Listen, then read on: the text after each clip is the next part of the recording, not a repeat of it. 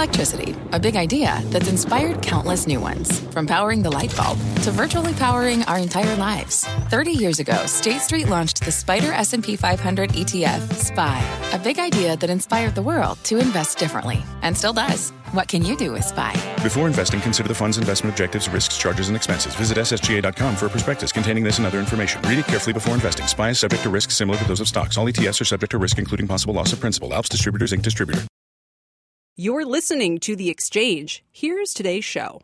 Hi, everybody. Welcome to The Exchange. I'm Kelly Evans, and we have a massive rally on Wall Street today. I'm not used to saying the word rally.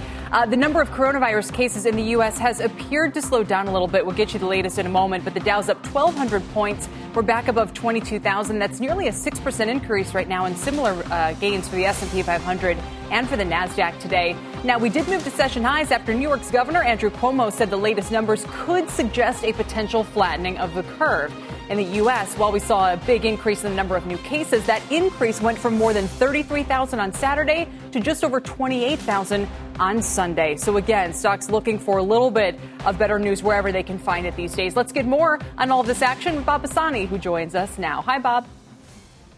And we are just off the highs for the day and a rather titanic upside day. We saw some 5% downside days a few weeks ago, but upside days on 5%, haven't seen that very often. I want to show you the S&P 500, Kelly, because we rallied 15, 16 points in the middle of the day as Governor Cuomo talked about a possible flattening of the curve, plateauing, whatever you want to call it. But the market definitely responded to that. Volume spiked up a little bit. Sectors, all the worst sectors in March are the ones rallying today. Home builders up almost 14%.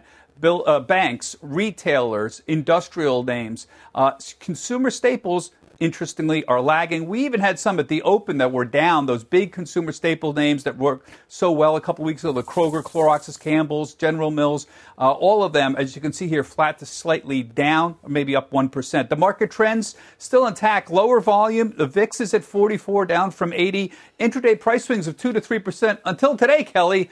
And now we got one big one, up 5% on the day. Kelly, back to you. Bob, do my eyes deceive me? Did that just say that the home builders as a sector is up 15% today?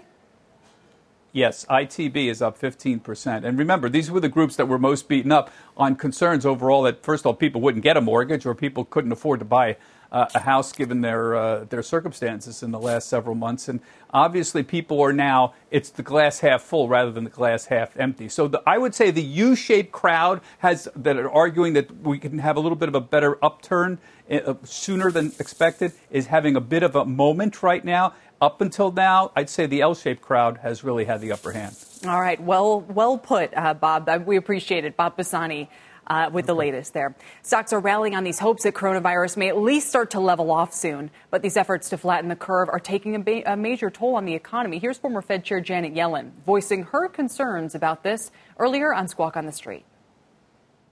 Probably now, if we had a timely unemployment statistic, the unemployment rate would probably be up to 12 or 13% at this point. For the second quarter, at an annual rate, we're going to be looking at a decline in GDP of at least 30%.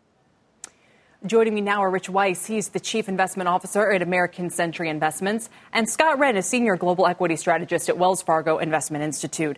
Welcome to you both. Rich, I know you've been very cautious, let's say, about the performance of the economy. It sounds like consensus has certainly caught up to you. What's your latest thinking?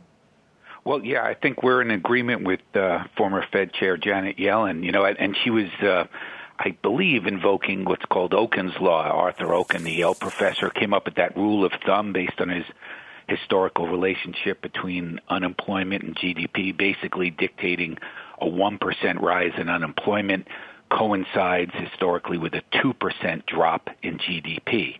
And that's where you get those kinds of numbers. So it's very possible that the fly in the ointment there, of course, is that relationship historically is very strong in the normal or typical ranges of unemployment, not when you start hitting double digits. So right.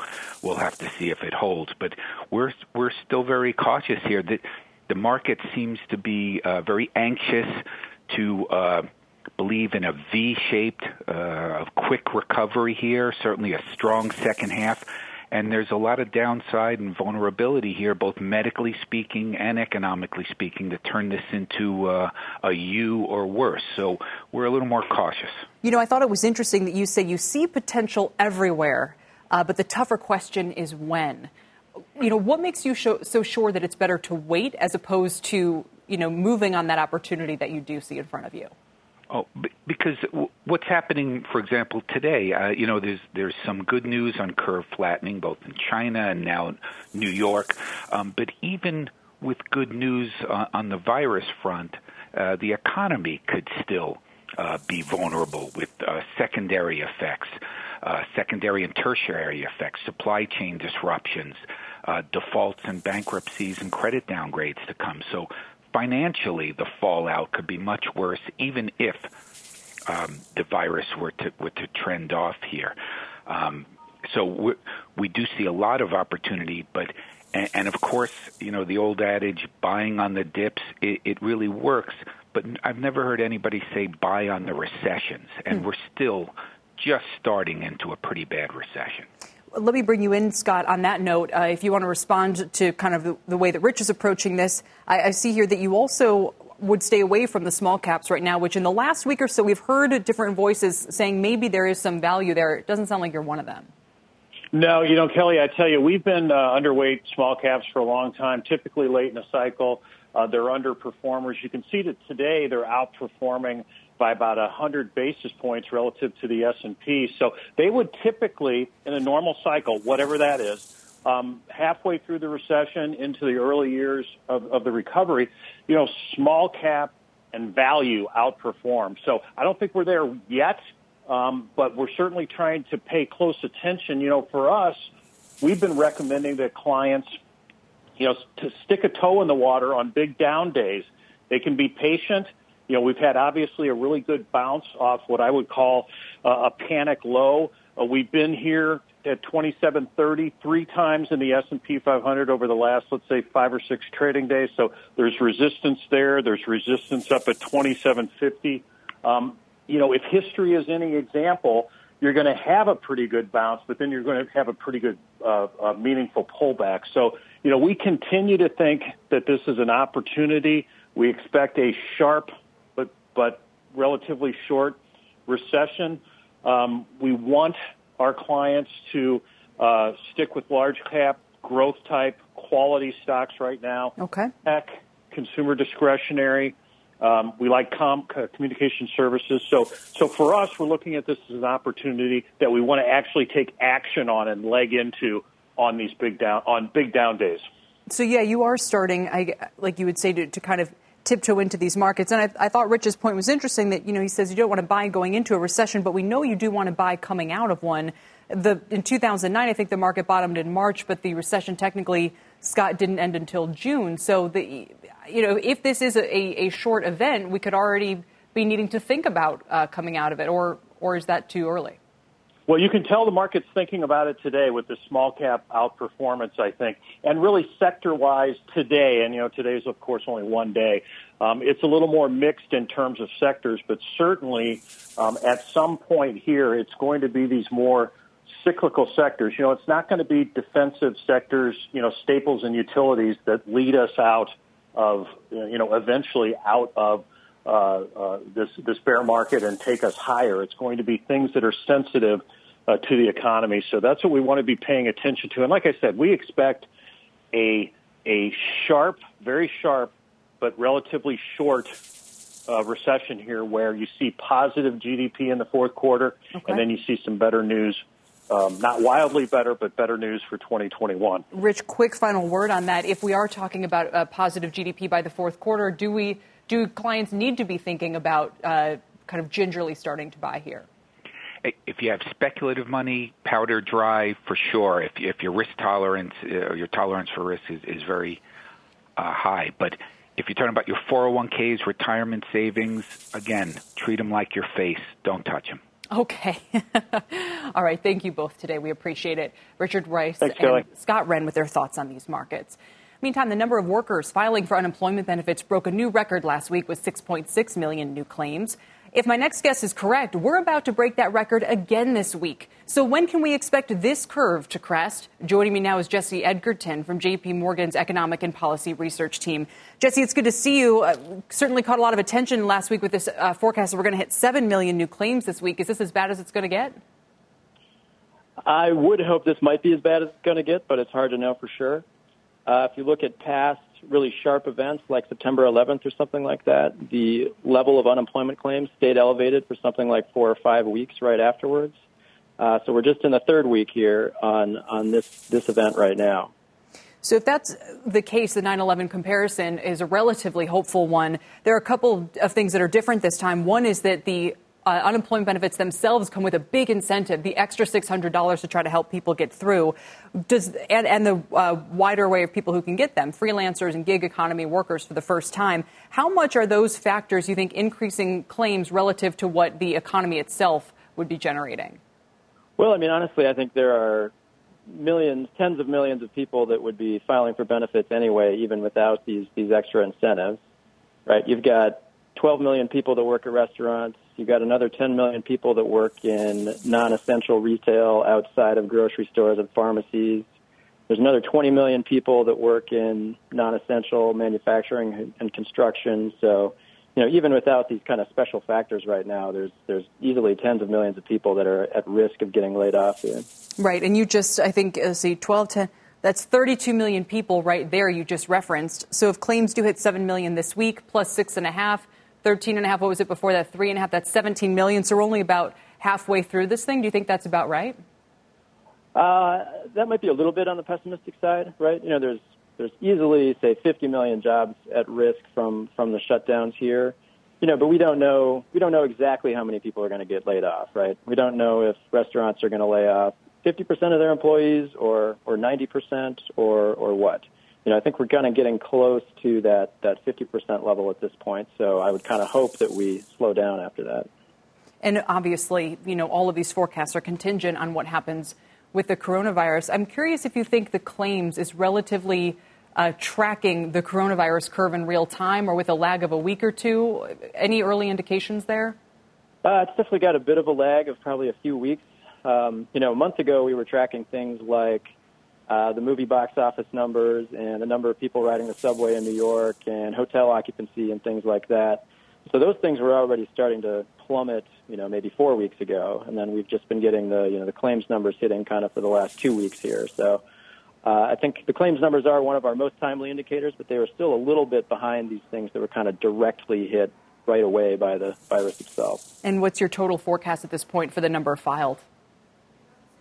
I mean, I would guess we'll get to something like maybe 25 million here that would be the sum over the last 2 weeks plus the next 2 or 3, something like that. Yeah, and from there, then we'd like to see it drop as quickly as possible in continuing claims?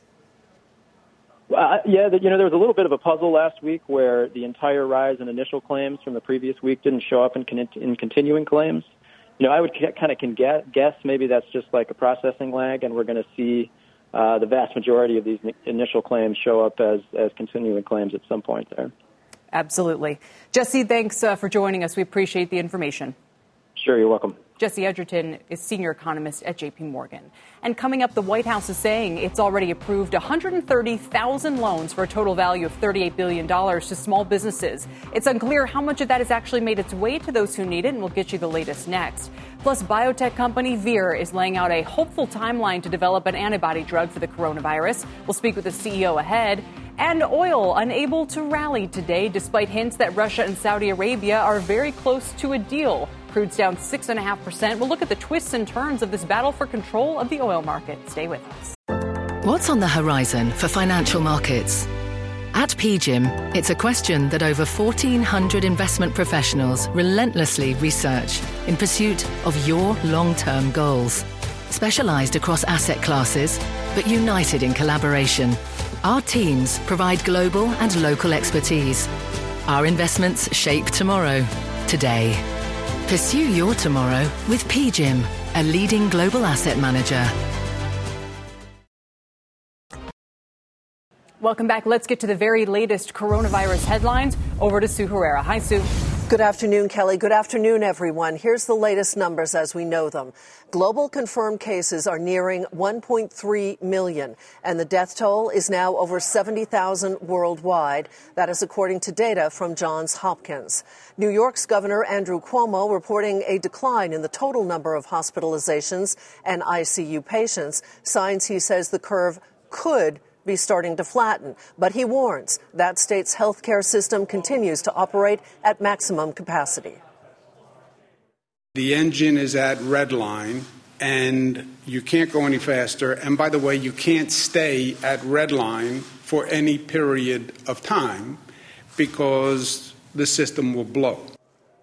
Xerox teaming up with Vortran Medical to step up production of inexpensive disposable ventilators usually used by first responders. They will not replace the ventilators used in hospital ICUs, but they would serve as a stopgap for patients with less severe symptoms. As always, you can get more on CNBC's coronavirus coverage by going to CNBC.com. Kelly, back to you. Okay, Sue, thanks very much. Shares of Vir Biotechnology are soaring today. They're up about 29% on a new partnership with GlaxoSmithKline to develop potential COVID treatments. Glaxo is also taking an equity stake in Vir. Checking on shares of Glaxo, they're up about 2% as Vir hits 30% higher now. Meg Terrell is here with all of the details for us. Meg? Kelly, well, these two companies are going to be working together on multiple approaches to coronaviruses and, of course, most urgently for the one that causes COVID-19. Now, that is driving Vir's stock up quite a bit today with the news of that $250 million equity stake from GSK. Now, what Vir focuses on is targeting antibodies isolated from survivors of disease, and in this case, both SARS and from COVID-19. And they find the best ones, then they engineer them to make them into optimal medicines. So these companies are going to be working together. They say they have 2 antibody candidates that they aim to bring into human testing in a phase 2 trial within 3 to 5 months. And this comes, of course, as we mentioned, with GSK making that equity investment in Vir. And let's get right to our guest, who is the CEO of Vir, Dr. George Scangos, to tell us more about this partnership and the timelines. Dr. Scangos, it is great to have you with us. Tell us about the timelines, getting into human testing, and how long it could potentially take to get a drug for use more broadly. Sure, Meg. Well, first of all, thanks for having me. Appreciate the interest. We're working together with GSK now. We have a huge amount of respect for GSK and the capabilities they bring. We have 2 lead antibodies, as we've said before, targeting CoV-2. They bind to it potently, and they are potent neutralizers of the virus. They are currently being manufactured at WuXi, and we have a process development going on together with Biogen. And we hope to be able to have those antibodies ready for clinical testing within 3 to 5 months. So it's a very accelerated timeline, recognizing the urgency of the situation and the need to get some relief as quickly as we can. What does the timeline look like after that? Once you get this into, and you're skipping right over phase 1, it sounds like, going into humans in phase 2, what do the timelines from then look like?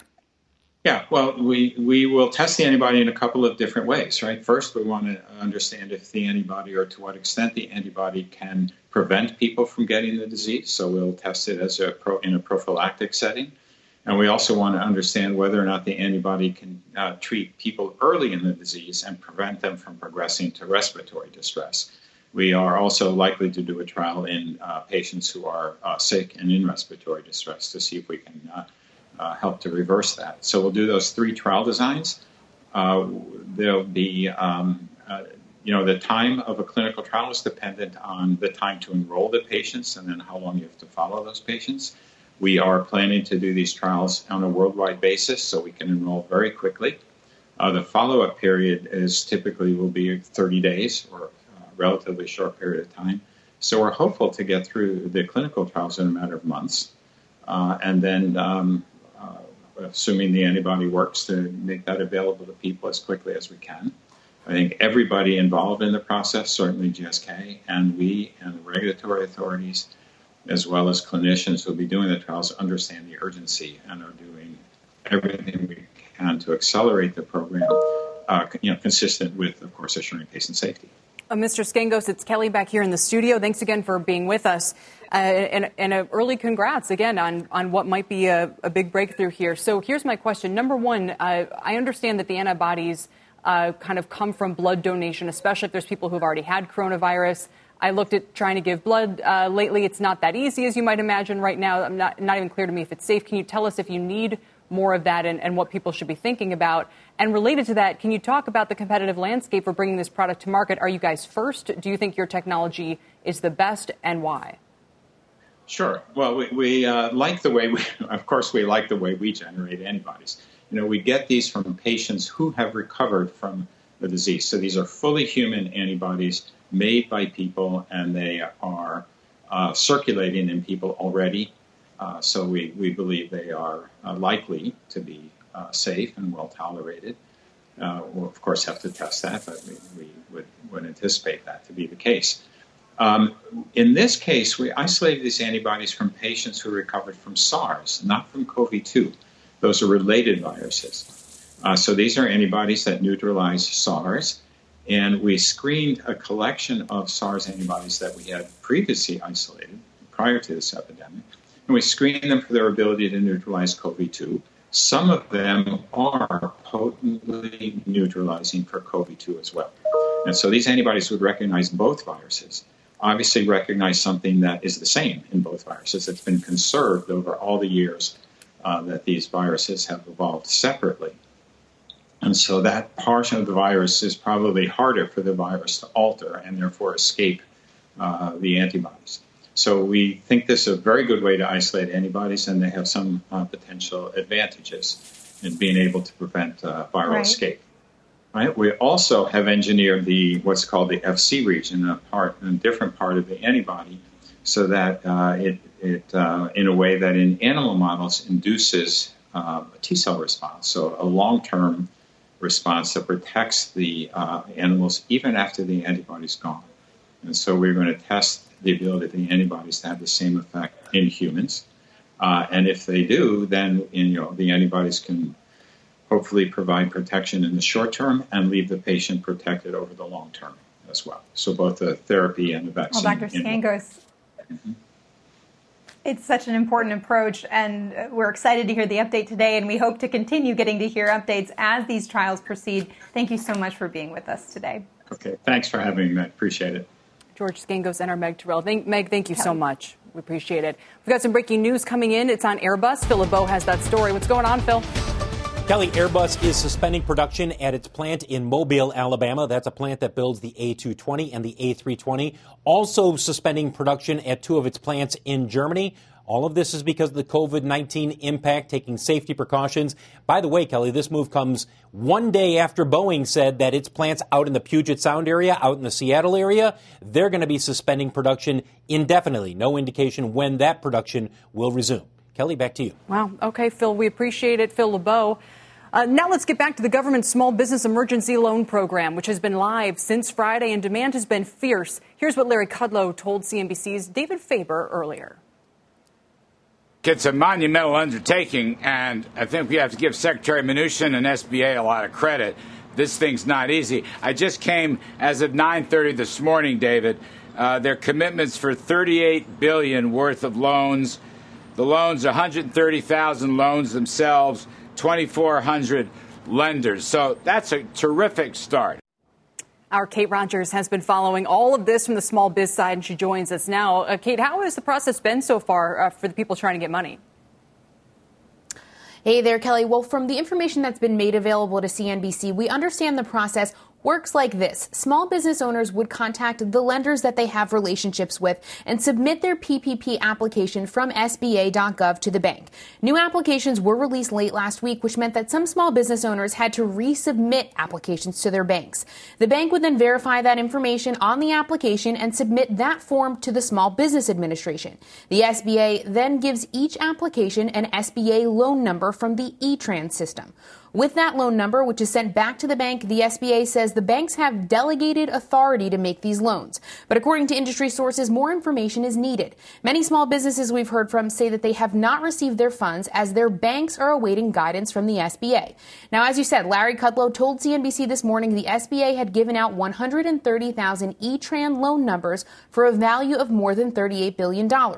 But as we've said, it's unclear how much of that $38 billion has made its way to Main Street so far. Lenders will take those next steps in depositing loans into small business owners' accounts. The SBA declined to give CNBC a lump sum number of how much of that $38 billion has actually made its way into the hands of small business owners. We'll continue to push, but someone has to be tracking this. This is a $350 billion program. A lot of small business owners we're hearing from are concerned. It's first come, first served. So who's getting access to this money and when is really crucial in this time, Kelly? Yeah, it sounds like, though, as of now, I mean, are they still planning on Friday to give access to the independent contractors and others if there's funds still available? That's right. We haven't heard any change about independent contractors and self-employed businesses being able to apply Friday. We also know Secretary Mnuchin said on our air he does plan to go back to Congress if the $350 billion runs out. So there is a promise of more money coming down the line. But as we keep saying and hearing, first come, first served, that's a scary proposition to small business owners who may have submitted applications to their lenders, may not have heard back from their bankers yet. They're kind of in queues waiting to have their loans processed. 2,400 lenders are on the platform now. Hopefully more will join. But again, it's a waiting game right now for Main Street. All right, Kate, thanks. Our Kate Rogers. Coming up, Zoom video has seen a 70% rally in the past 3 months as more and more people work from home, and some of us group chat with our friends using it. But we've got an analyst who says that this big run for Zoom won't last, and we'll tell you why that is. Plus, the fintech companies could soon be included in the small business lending program. We'll speak to the co-founder of Square about the role they could play in helping to get money to companies. And a week back into the job, J.P. Morgan's Jamie Dimon says there are things about this crisis that remind him of 2008. We'll tell you what those are. Remember, you can always watch or listen to us live on the go on the CNBC app. The Exchange will be right back. Hi, I'm Ben. I suffer from a condition called writer's block. It strikes when I'm at work. That's why I choose Canva Magic Write. It works fast, generating text in seconds, thanks to AI. Common side effects include increased productivity, compliments from coworkers, feelings of satisfaction. Now I can say bye-bye to writer's block. Ask your boss if Canva Magic Write is right for you at canva.com, designed for work. Canva. With the Wells Fargo Active Cash Credit Card, you can earn unlimited 2% cash rewards on purchases you want and purchases you need. That means you earn on what you want, like trying out that new workout class, and 2% cash rewards on what you need, like a foam roller for your sore muscles. That's the beauty of the Active Cash Credit Card. It's ready when you are, with unlimited 2% cash rewards. The Wells Fargo Active Cash Credit Card. That's real life ready. Terms apply. Learn more at wellsfargo.com/activecash.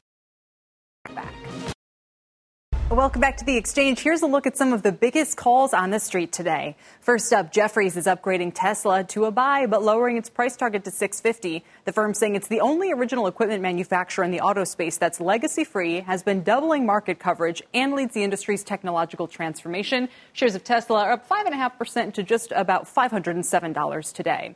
Credit Suisse downgrading Zoom to underperform today, even while raising its price target by $10 to $105. The firm saying Zoom now has an ultra premium valuation, in fact, the richest in the software space. And the recent surge, they warn, will prove short-lived and comes from users that are difficult to monetize. Credit Suisse also worries about Zoom's growing competition. ZM down nearly 9%, trading about 117 today. And finally, Guggenheim is upgrading eBay to a buy with a $36 price target. The firm says at these levels and in this environment, the risk-reward is favorable. eBay has a strong balance sheet, robust cash flow, and has been implementing operational enhancements recently. eBay, which we haven't talked about in a little while, having a better than 5% rally today. But then again, so is everything. eBay's up to just under $31. Still to come, lots of drama, lots of changes, and plenty of saber rattling. That's the state of the oil market as leaders can't agree on what their next move is. We'll have the latest on the state of play in the energy markets after this. Plus, I really messed up. That's what the CEO of Zoom is saying. In fact, as the company continues to face backlash over security issues, we'll look at its plan to get back on track. Stay with us. Welcome back. Let's get a check on the markets. We have a big, broad-based rally today. The Dow's up 5.6%. just under 1,200 points. Similar increases for the S&P and NASDAQ. NASDAQ's up 400 points. This coming off, again, just a difficult stretch for the last couple of weeks. All 11 sectors are higher today, led by utilities, materials, and consumer discretionary. Within the Dow, all 30 names are higher. American Express, Boeing, Visa, and Dow Chemical, or Dow Inc., I should say, those are the big winners. American Express and Boeing are up more than 12%. Retail is also leading the S&P today. Capri Holdings, Kohl's, PVH, and Nordstrom. Look at these increases. We're talking about 25% or more in some cases. So huge rallies, and that's pushing the markets overall up more than about 5% today. But it's not oil. Oil itself is down about 6%, and it's on track to break a 2-day win streak. This is coming despite reports that a deal may be getting closer for Russia and the Saudis. Let's bring in Brian Sullivan, who can help explain, Brian, what is going on in the oil market these days. I hope I can, because there's about 600 things going on, Kelly. All right, so this Saudi-Russia deal that the president referred to, they're talking about 10 million barrels a day. The reality is those two countries alone are not going to go to 10 million barrels. I mean, it's almost impossible, if not impossible. Any deal would have to include everybody. There was supposed to be, Kelly, an OPEC plus virtual meeting today. We know that got moved. My source is telling us likely to Thursday. There's reports about possible G20 action on Friday. The president now talking about potential tariffs on imported oil as well. There is a ton of things that are going on. Can OPEC get together on Thursday? And if they do, can they agree on anything that's going to be big enough? Kelly, you might have heard about OPEC Plus, which is Russia. This is anything, Kelly, that we do, we'll have to take in OPEC plus. We're talking about OPEC, Russia, Norway, Mexico, Canada, and by the way, the 9,000 or so American producers. If you don't get everybody on board, the Saudis, they've told me over the weekend, they're not going to do anything. It's got to be a cut for all or a cut for none. A cut for all or a cut for none. Brian, stick around. On that note, for more on all that's happening in the oil market, let's bring in Paul Sankey. He is managing director and lead oil analyst for Mizuho Securities. Paul, it's just been, an awful stretch here for the sector. Is there any hope? Oh, yeah, there's hope because I think we're hopeful that demand will snap back pretty quickly. And I'm sure you're aware of what the New York governor was saying, Mr. Cuomo, this morning, that the end, to an extent, or at least the peak, is in sight. So I think things will come back. There will be an overhang of inventory, which is really the focus on the OPEC Plus agreement. I don't think anyone thinks you can solve today's oil market problem. But what we're hoping is that some sort of throttle back, particularly by Saudi, will avoid a total overflow of inventories, basically on a 4 to 6 to 1 year view. Right, Paul. If there were people who came to you and said, "Look, I think energy's oversold, or I think it's going to, finally experience a rebound, and I want to know where I can put my money to work in the space that is relatively safe," and what would you recommend? Well, we're very much in the Permian. We're in the best quality acreage. We do think there's potential for consolidation amongst the very best names with low leverage.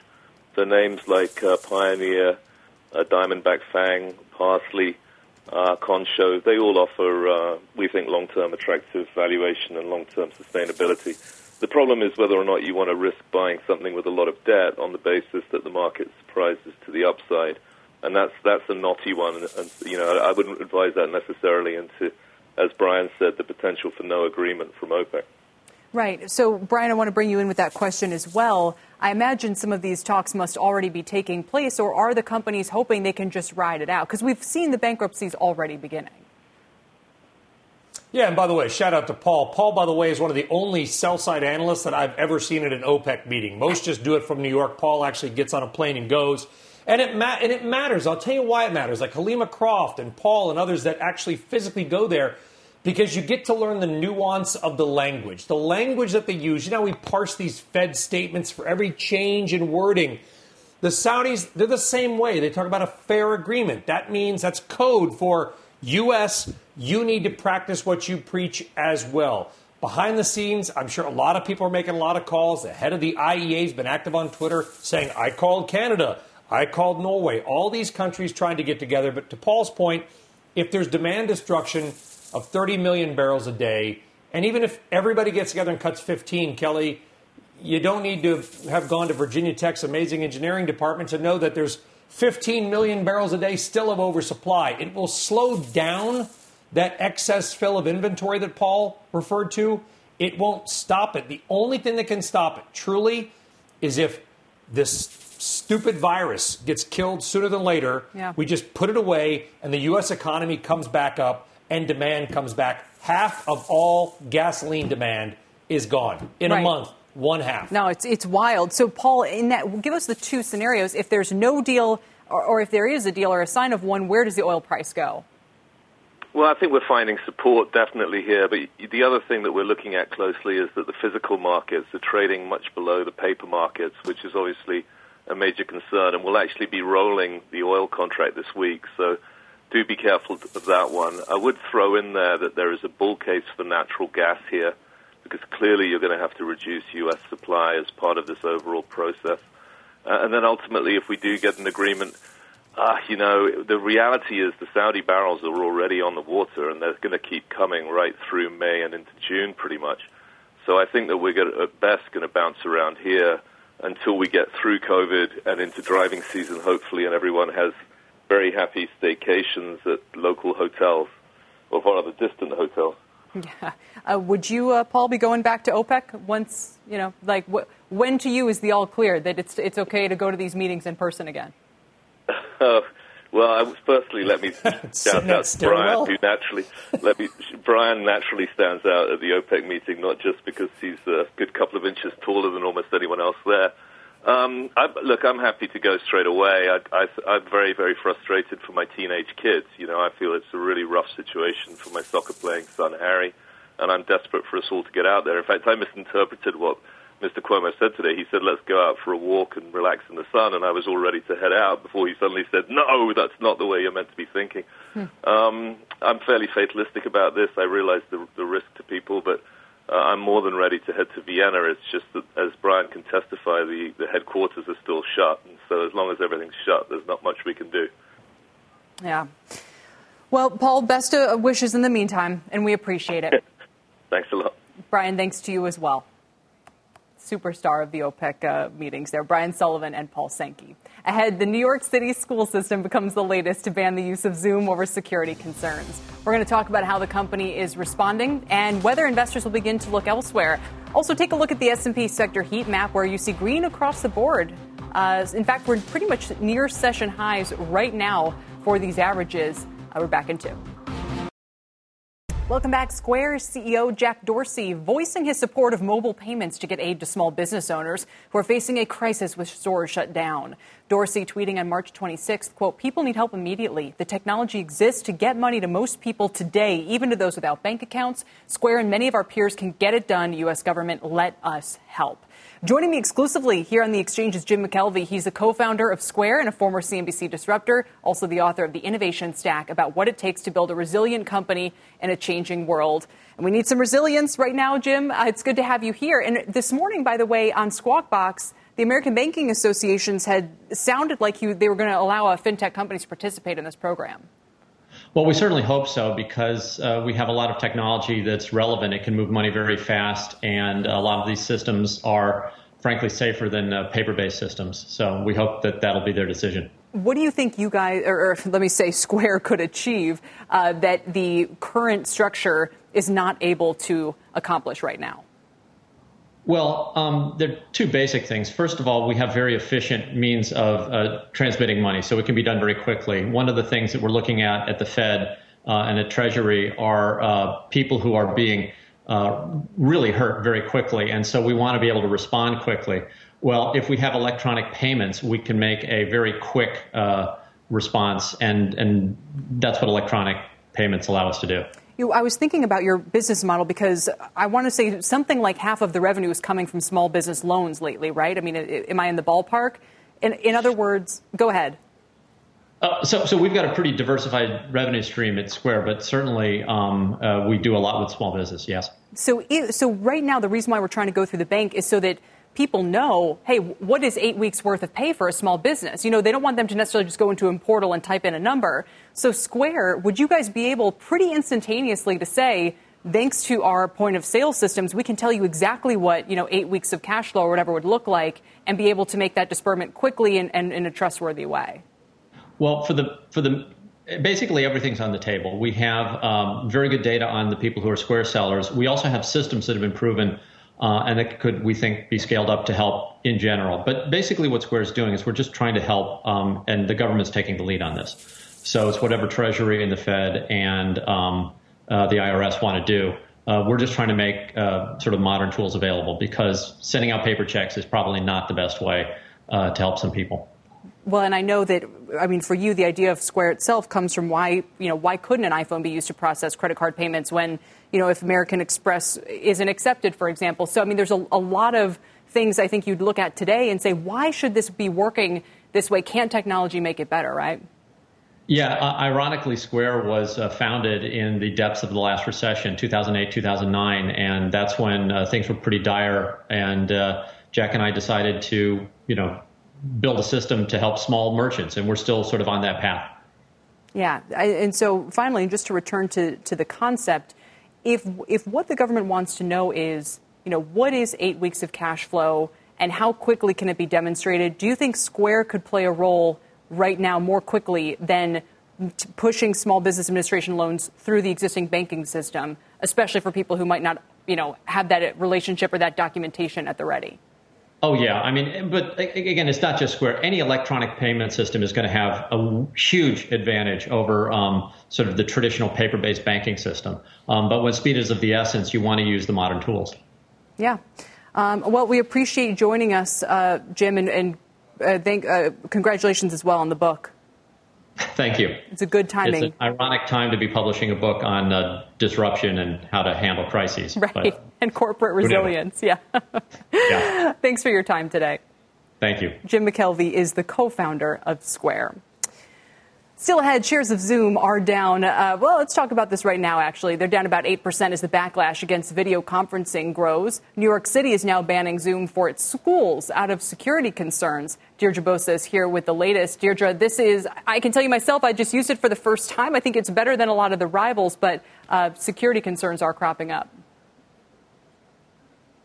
Yeah, and I think that's what it's built on, that ease of use. But it turns out that Zoom isn't immune to some of the same problems that have plagued other very popular platforms like Facebook and YouTube. That is security and privacy concerns. Now, it's ease of use, what you were talking about, Kelly, that is what has made Zoom so popular. It's now looking like a liability. Now, video recordings have showed up on public websites, and the FBI has warned against Zoom bombing. I hope you haven't experienced that. Now, in addition to New York City schools banning the app, that's a measure that will affect more than 1 million students. New York's AG is also looking into the company's privacy practices, and Tesla and SpaceX have also banned the service for its employees. Now, CEO Eric Yuan is on an apology tour saying that he, quote, messed up and moved too fast. He's freezing new feature releases while focusing on fixing those issues. But, Kelly, rivals, they will not wait. Over the weekend, Microsoft Skype announced a new feature called Meet Now. It's very Zoom-like. And you've also got Google's video conferencing app Duo upping the number of users allowed in one session. So, yes, you mentioned Zoom is up 70% year to date, still outstanding, one of the hottest work-from-home plays of the year. However, take a look at the last week. It's now down 20% over the last 7 days. Kelly? And we remember when market leaders like TiVo, all of a sudden the technology gets commoditized and it's a DVR and everybody has it. I know Zoom doesn't want things to go that way. So, as I mentioned, I think the interface is great. It's easy to use. Some of the other ones have annoying features to me that I won't bog everybody down with. With the early, at first, it featured these Zoom links where you could basically send it to anybody, or if you just tried to come up with it yourself and type in a sequence of numbers, like you said, you could Zoom bomb an existing chat. Mm-hmm. Now I notice when I host them, there's options like a waiting room that you have to kind of click to accept people into. They're talking about more password protections. Are there security concerns about Zoom itself that go beyond that, or do you think making those tweaks will do enough? There are security concerns beyond that. What you're talking about is they're changing the default, so you have to have a password. There is a waiting room. But Zoom before had said that there was this end-to-end encryption, which wasn't necessarily the case. So they are working on that back end, which is extremely important. CEO Eric Yuan also said that this was an app meant for enterprises. But given the coronavirus outbreak, you've got yoga teachers, you've got students, you've got a whole host of people socializing on the app. So these weren't necessarily purposes that they had in mind when they created it. So they're playing catch up now. And in a big way when you consider that daily active users has gone from 10 million to 200 million. That is a major task, and I guess now we have to see if Zoom is up for it, especially as these rivals are already on its heels. Yep, 10 to 200 million. That is really amazing. Deirdre, thanks very much. Deirdre Bosa. Up next, JP Morgan's Jamie Dimon is back on the job following his major heart procedure, and he's got a pretty grim outlook for how the banking sector is going to weather coronavirus. Those details when the exchange returns. Welcome back. JP Morgan's Jamie Dimon is back on the job after a recent heart procedure and is out with his annual shareholder letter. He discussed the coronavirus crisis, the role of the banks, and a subject most CEOs don't want to touch, which is cutting the dividend. I'm joined now by CNBC.com's Hugh Sun. Hugh, what do you think jumps out most? I mean, he was, I don't want to say dire, but maybe realistically concerned about the impact coronavirus is going to have. Yeah, I mean, I think that was not surprising. I think the real one hard news headline out of this report, and as you mentioned, it's sort of a must-read every year around April, and we're really glad he came back in time for this. But essentially, he's broaching the topic that they could potentially cut the dividend. And as you know, you've had people like David Solomon, James Gorman, Michael Corbett, the CEOs of Citi and Morgan Stanley and Goldman Sachs go on all air in the past 2 weeks and say, no, the dividend is safe. So for Jamie Dimon, the head of the number one bank in the United States, to actually broach that topic, I think that's really interesting. And it's ultimately down the line, and we could talk about this, but if JP Morgan, if the dividend is not safe at JP Morgan, it is not safe at any bank. Right, which is why I'm not sure whether to even take this at face value, Hugh, or to contextualize it by saying, well, this is an investor letter where I don't know if he's required to lay out outcomes, but he certainly has to say to people putting their money into JP Morgan, look, if this really dire scenario plays out, then we'd have to go this route. I mean, do you think other CEOs would say any different? I mean, this tells me, I think this tells me a couple of things. One, that the situation is so dynamic and it's so fast moving that, that perhaps the other CEOs can be forgiven for not saying this. But the other thing is, if it's coming from JP Morgan, and we all know that they are sort of the blue chip, the standard bearer for the industry, and Jamie Dimon has been the chief spokesman for the industry. If it's coming from JP Morgan and Jamie Dimon, then perhaps he is giving the rest of the industry permission, to broach this topic. Mm-hmm. And in coming days, it'll be more acceptable. Now, you recall that they as a group, decided we're going to voluntarily bring back our stock buyback. And they, as a group, have done a couple other things, including tapping the discount window. I think this is him saying that, if the situation deteriorates, and by the way, the extreme adverse scenario that he's talking about, in which we would potentially talk about cutting the dividend, 35% decline in GDP and unemployment at 14%, where Janet Yellen just talked about that today as actually what we are in currently. So I don't think this situation is as unlikely as you think. Right. Maybe the difference would be if it's sustained. But again, like you said, the idea that it couldn't happen, well, it certainly could happen at least in a quarter. Hugh, thanks. We appreciate it. Thank you, Kelly. Hugh Sun from CNBC.com. Well, next hour, new fears that the mortgage market is on the edge of disaster as millions of borrowers don't have the money to make their payments. Diana Oleg will join us with the former head of the Mortgage Bankers Association to explain why they're sounding the alarm. Checking on markets, we're near session highs at this hour, nearly 6% rally for the Dow Jones Industrial Average, 1,250-point gain. You've been listening to The Exchange. Make sure you're subscribed to get each episode every day, same time, same place.